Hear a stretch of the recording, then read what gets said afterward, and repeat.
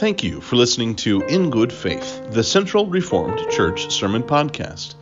This episode's sermon is titled Building Blocks for the Christian Life, Virtuous Life, and is based on 1 Timothy chapter 6, verses 6 through 19. It was delivered on Sunday, September 25th, 2022, by Pastor Steve Pierce.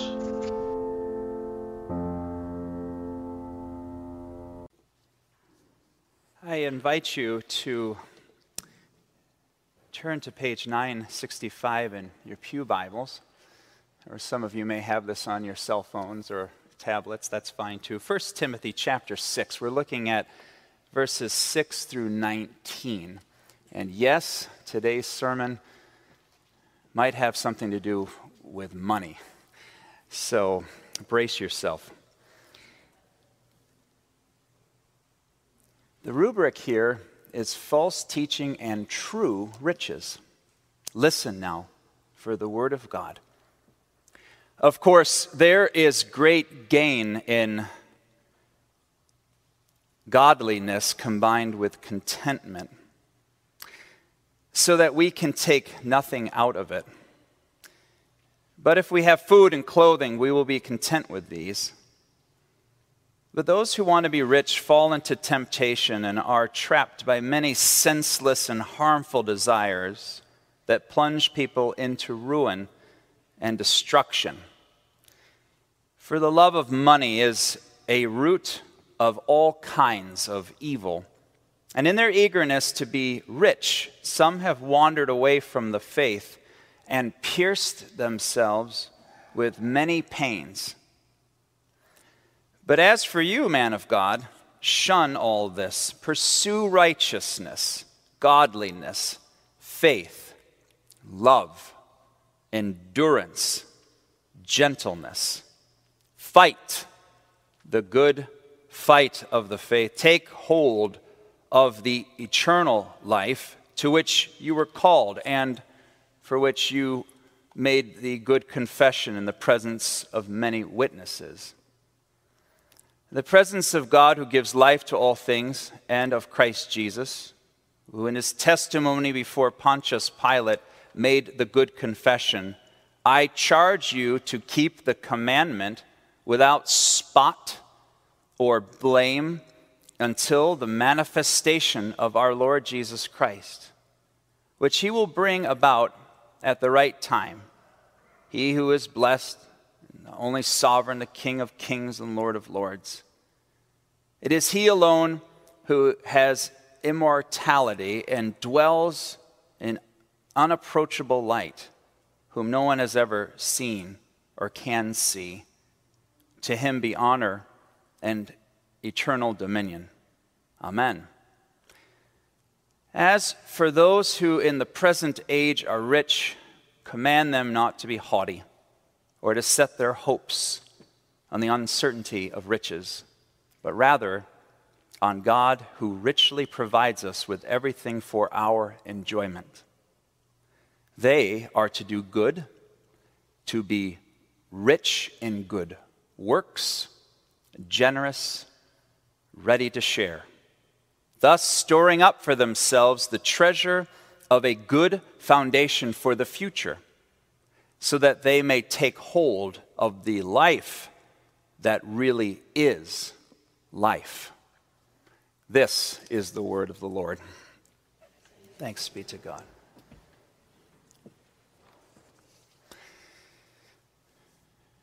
It seems the Apostle Paul in his later years was determined to focus on the power of contentment.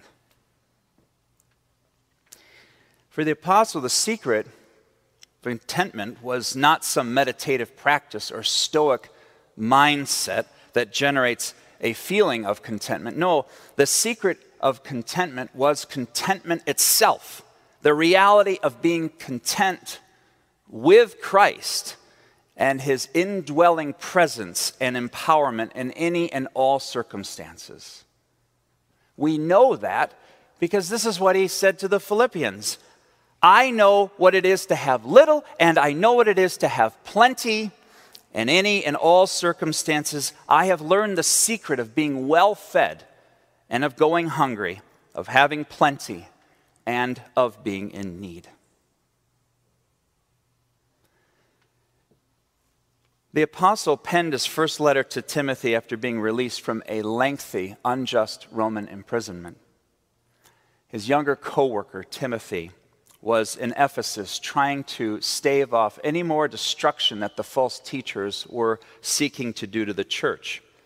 Theirs was a heretical teaching about the power of you and what you can accomplish, robbing God of God's glory.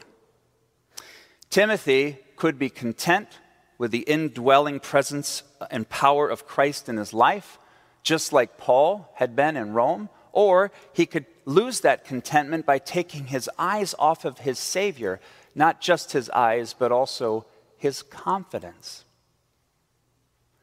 Contentment. Contentment is a state of being happy and fulfilled. It's also connected to the virtuous life. The two are inextricably linked. As Christians, contentment is not pleasure, nor is it virtue. It is the exercise of virtue. And virtue is all about our character, what's going on in your heart that's connected to your mind. It's an act of conforming our lives to our principles. Not always easy, but certainly always rewarding. There's a story told of a pilot who always looked down on a particular area of the Appalachian Mountains when he would fly over that spot. And one day his co-pilot leaned into him and said, "Why is it that you always look down on this one area?" And the other pilot said, "Well, you see that stream there? As a little boy, I used to sit on a log and fish. And every time a plane would pass over, I would look up and wish I were flying. Now I look down and wish I were fishing."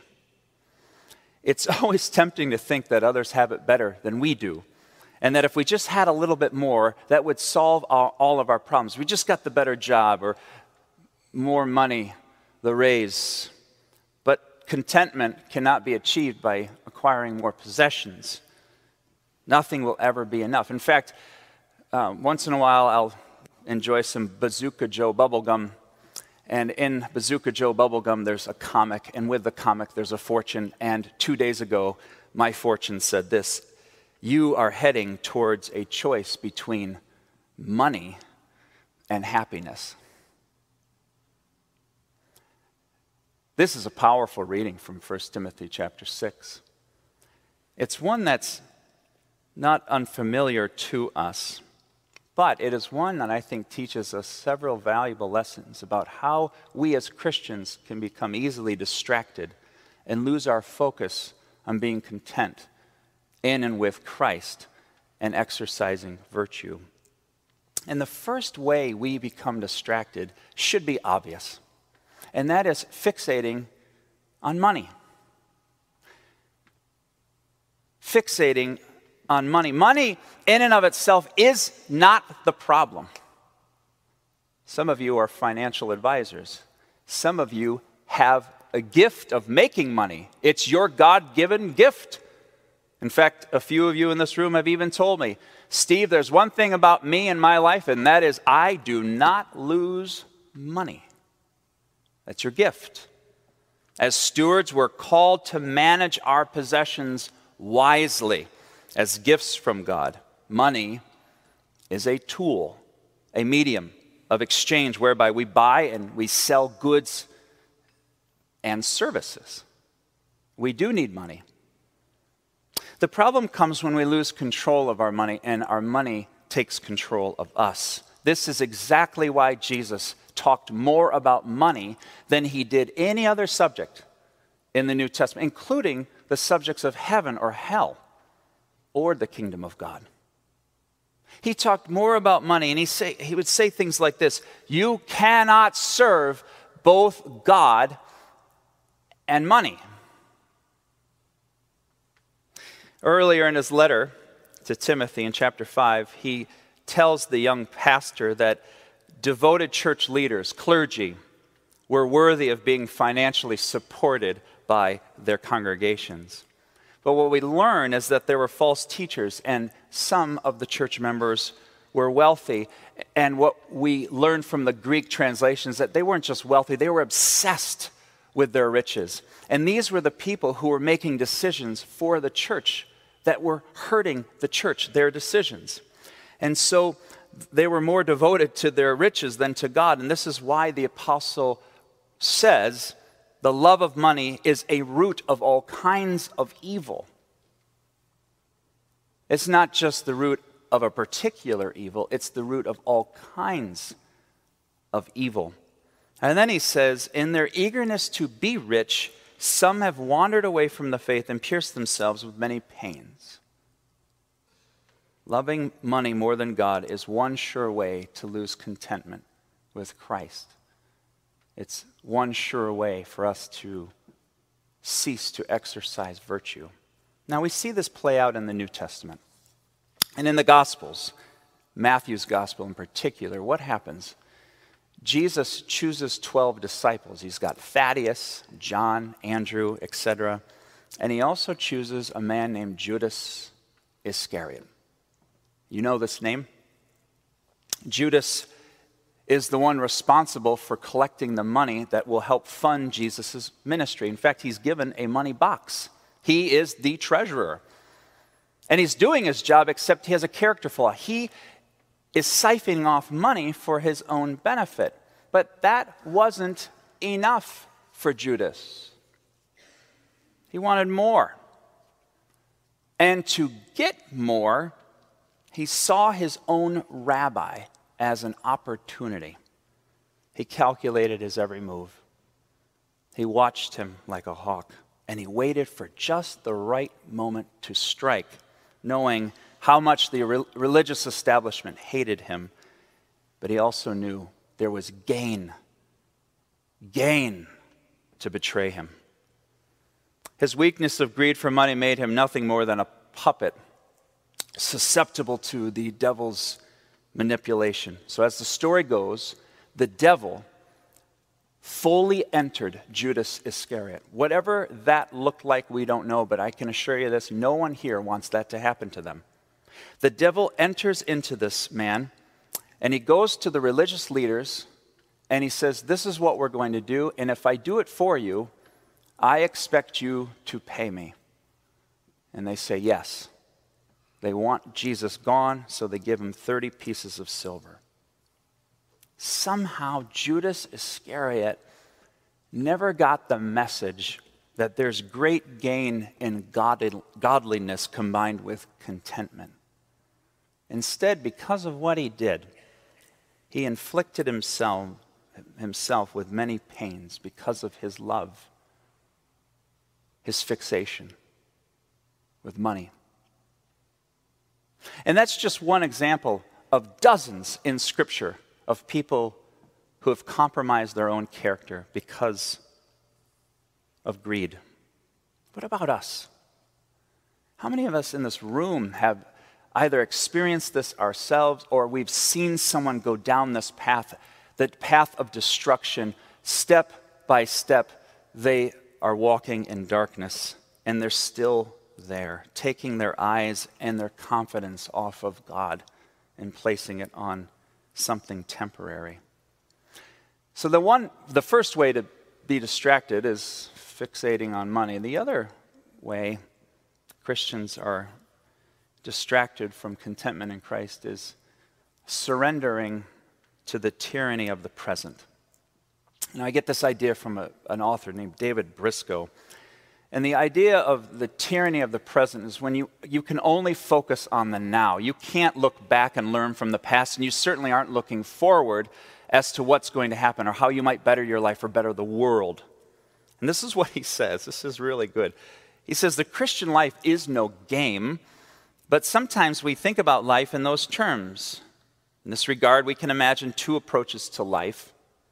One is a pinball approach, and the second is a chess approach. In the pinball approach, life is little more than being ricocheted from one event to another with little thought of direction or meaning. By contrast, the chess approach takes the long view about life, thinks strategically, and keeps the end goal in mind while dealing with day-to-day successes and setbacks. Notice that the Apostle Paul urges Timothy to not let ministry setbacks in Ephesus define his life and his work in that city. He exhorts his protege instead to pursue righteousness, godliness, faith, love, endurance, gentleness. These are qualities of the virtuous life, of eternal life, that may not seem flashy in the present, but will certainly endure both in this life and in the life to come. Christians can be content in all circumstances. Plentiful times or painful times. We can be content because we have assurance of how it's all going to end. One day our Lord will come again and usher his church into victory of eternal life. But when we lose sight of that future victory, we are easily distracted, we lose our contentment, and we are no longer able to exercise virtue. So there's surrendering to the tyranny of the present. There's fixating on money, but there's also one other way that we're distracted. And the apostle spells it out for us. He says, it's when we turn inward and we shut out all concern for other people. He says this to Timothy, as for those who in the present age are rich, command them not to be haughty or to set their hopes on the uncertainty of riches, but rather on God, who richly provides us with everything for our enjoyment. They are to do good, to be rich in good works, generous, ready to share, thus storing up for themselves the treasure of a good foundation for the future, so that they may take hold of the life that really is life. There's the building block. We've already covered mercy and prayer. Now we're talking about virtuous living. This is also a building block of the faith. And those who put their hope and their trust in God consider their wealth as a gift from God to be used to do good, to be good stewards, to be rich in good works, to be generous, to share.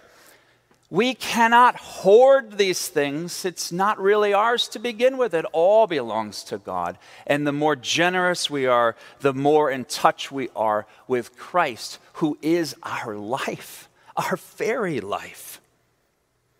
The more we turn inward, the more greedy we become, and the more others are ignored.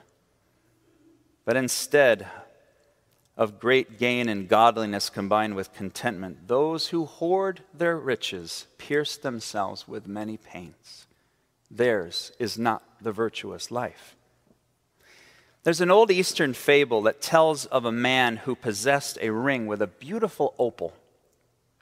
And the ring bestowed upon the wearer qualities such as kindness, truthfulness, bravery, and justice. All the qualities to make a person much loved. The ring was passed from father to son until it happened that a man had 3 sons. Before his death, he had 2 copies of this ring made, and he gave each of his sons a ring. Well, they were outraged. They were so disturbed, they weren't sure which was the real ring and which 2 were fakes.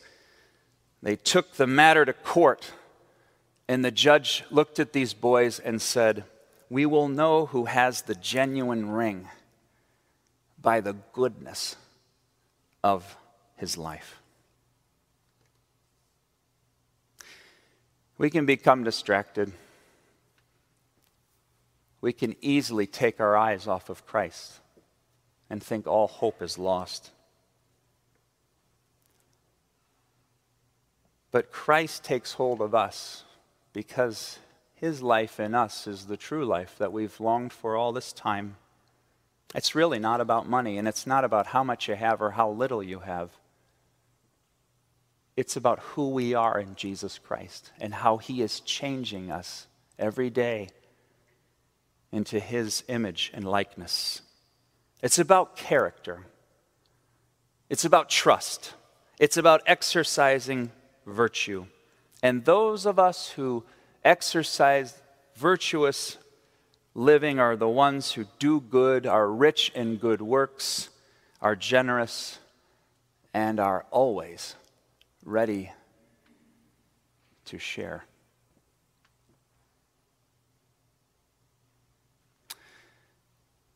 Believe this gospel and go forth to live in peace. Let us pray.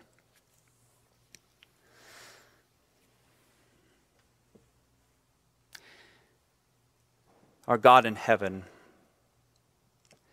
all that we have and all that we are is from you. Only you can offer abundant life that is true life. From your abundance, we have all we need, for you have blessed us richly. And now help us to be content in any and all circumstances as we exercise virtue in the hope that we might see your kingdom at work among us. Oh God, we love you. Thank you for loving us more than we could ever imagine. For we offer this prayer through Jesus Christ our Lord. And all God's people say, Amen.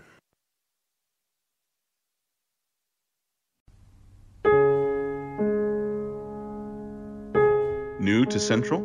Since 1840, we have been connecting people to God and to one another through Scripture, sacrament, song, and service. We are located on the corner of College Avenue and Fulton Street in the Heritage Hill neighborhood of Grand Rapids. We hope you'll give us the opportunity to meet you in person soon. To learn more about our mission, ministries, and the ways you can grow and serve, please visit our website at www.centralreformedchurch.org.